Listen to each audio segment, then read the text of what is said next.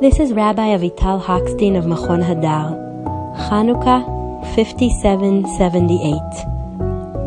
Chanukah thoughts on particularism and universalism.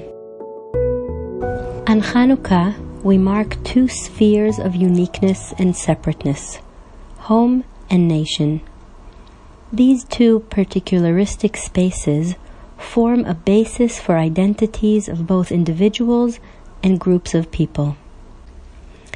They provide a starting point for connection and, generally speaking, mark boundaries that project on those included and on those excluded from the spaces delineated by them. They carry the weight not only of uniqueness, but also of separatism. The rituals of Chanukah and the narratives that accompany them send a message of precedence to these two particularistic spaces, the home and the nation. The Talmudic tradition, however, in its gentle and incisive manner, also critiques both through the medium of its discourse on Chanukah candles. The Chanukah candles, with their light, also stand at the epicenter of an alternative narrative regarding Chanukah, one that is actually universal and predicated on a deep recognition of the communality between all who are created in the image of God. In other words, between each and every human being. This recognition of the universal, shared elements of all humanity is accompanied by a clarification of that which is unique to the traditional Jewish approach to this shared human characteristic. Thus, the Chanukah candle serves as a voice calling for a balance between the two ends of the spectrum, the universal and the particular. Chanukah and the home, individual particularism. Chanukah is the holiday of the home. The mitzvot associated with this holiday are defined through each person's belonging to their individual home. As it says in the Talmud, our rabbis taught, the precept of Chanukah demands one light for a person and their home. The mitzvah of Chanukah applies to people and their households to such a degree that one could view the requirement of lighting a candle as one placed upon the home. A home in this context is a physical space, and therefore, for instance, a person must light a candle in each doorway that leads from her house to the outdoors. As it says in the Talmud, Rabbi Huna said, if a courtyard has two doors, it requires two candles. But a house is also the people to whom one is tied by the bonds of shared living. Thus, if a person finds themselves traveling during Chanukah, they must share in the cost of lighting the Chanukah candle in the hotel at which they stay. On the other hand, if members of one's home are lighting candles in their home, they are no longer required to light one, since the requirement of a person and their household has been fulfilled. Rabbi Zera tells the following tale.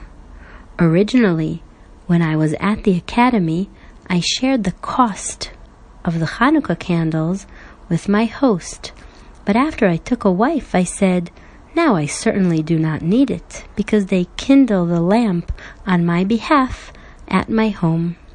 Thus, Chanukah celebrates the domestic space through the Chanukah candles.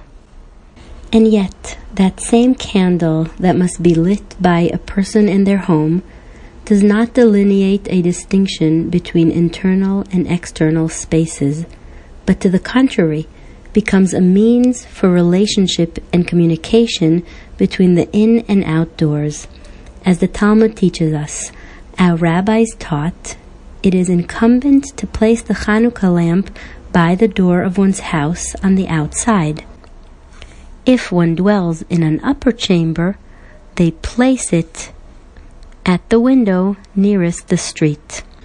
As one can also learn from the fact that the purpose of the Chanukah candle is not the illumination of the house, to the extent that one is in fact forbidden from making use of the light of the Hanukkah candles, both the placing and the purpose of the candle are not internal. This is evident also in the definition of the time frame in which the candle must be lit. One may light it up until there is no wayfarer in the street. In other words, the time is judged according to what is happening in the external, public domain.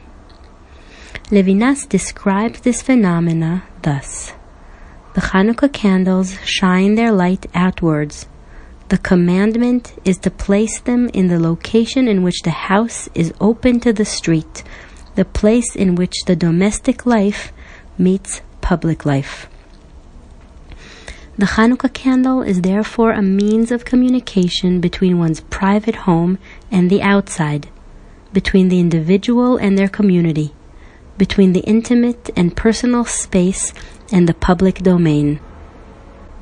It sits in the liminal space between inside and outside and blurs it, undermines it, simultaneously making the border present and erasing it.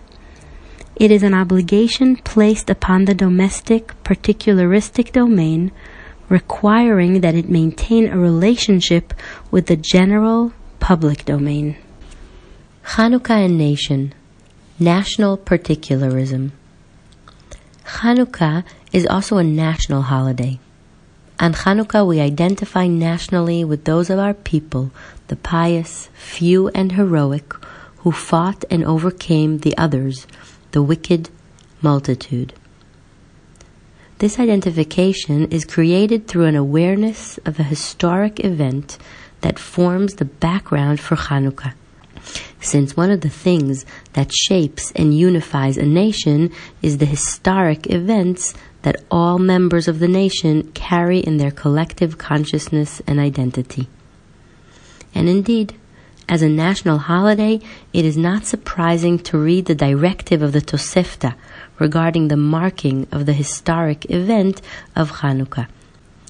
Every day on which there is no Musaf prayer, such as Chanukah and Purim, one must add a prayer marking the event during the Amidah, the silent prayer.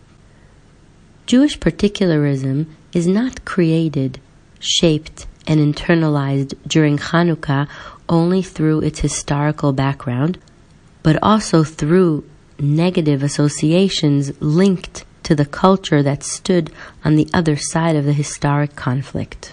In the founding story of Chanukah, as it is told in the Babylonian Talmud, we hear, "What is the reason of Chanukah? For our rabbis taught, when the Greeks entered the temple, they defiled all the oils therein." The language of the Braita hints at the possibility that it was the very presence of the Greeks in the temple that brought about the defilement of the oil it contained when they went in. They defiled.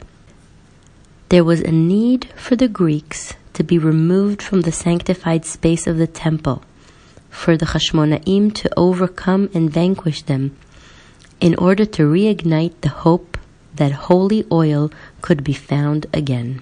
However, the candles here again stand and blur the particularistic aspect of the holiday, this time its national particularism. As Levinas again adds, these candles do not provide light for the family or for the nation. One does not light candles in a synagogue, as they are supposed to be seen by all passers in any public domain that does not represent a threat to those marking the holiday. Any marketplace, without distinction between the national identity of those who are passing through, is fitting for Chanukah candles, and there is no opposition to non-Jews seeing their light. Chanukah and fear, human universalism. Chanukah is also a holiday of light. The Babylonian Talmud tells a myth that explains the origins of the holiday. Our rabbis taught, When primitive Adam saw the day getting gradually shorter, he said, "Woe is me, because perhaps I have sinned. The world around me is being darkened and returning to its state of chaos and confusion. This then is the kind of death to which I have been sentenced from heaven."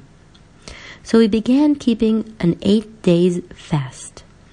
But as he observed Tkufat Tevet, the winter equinox, and noted the day getting increasingly longer, he said, "This is the world's course." And he set forth to keep an 8-day holiday. In the following year, he appointed both as festivals. Now he fixed them for the sake of heaven, and others appointed them for the sake of idolatry. The time period under discussion, Tkufat Tevet, is very close to Chanukah, and the 8 days of celebration described in relation to it parallel the 8 days of Chanukah. Thus Chanukah, through the lighting of its candles, turns into a means for addressing and coping with basic human fear that is the legacy of Adam and all of his descendants, the fear of the dark. The Chanukah candles become a tool for coping with the human association between darkness and chaos and death, and with human anxiety in the face of nature, with its uncertainty and the feeling of lack of control that its intensity can raise.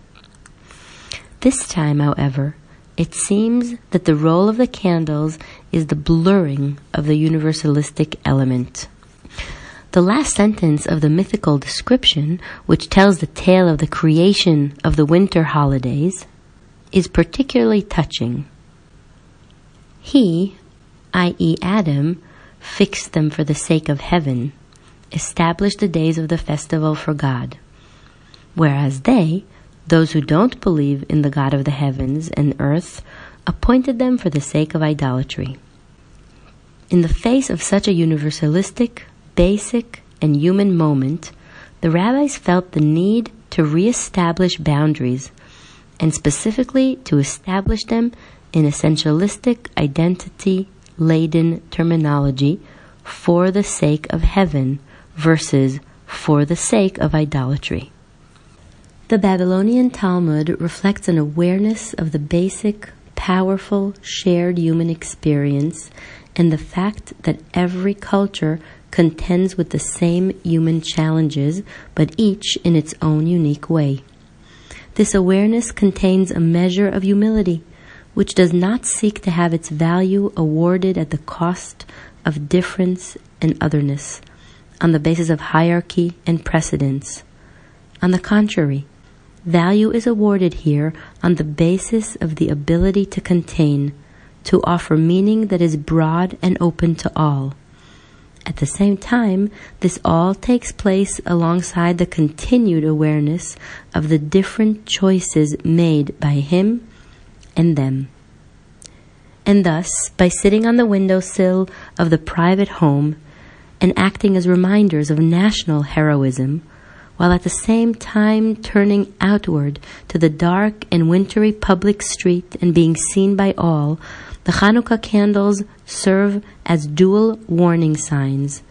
They entreat, on the one hand, that we not sink into particularism at the cost of forgetting universalism, and on the other hand, call for us not to lose ourselves within the commonality of shared experiences and neglect our unique tradition.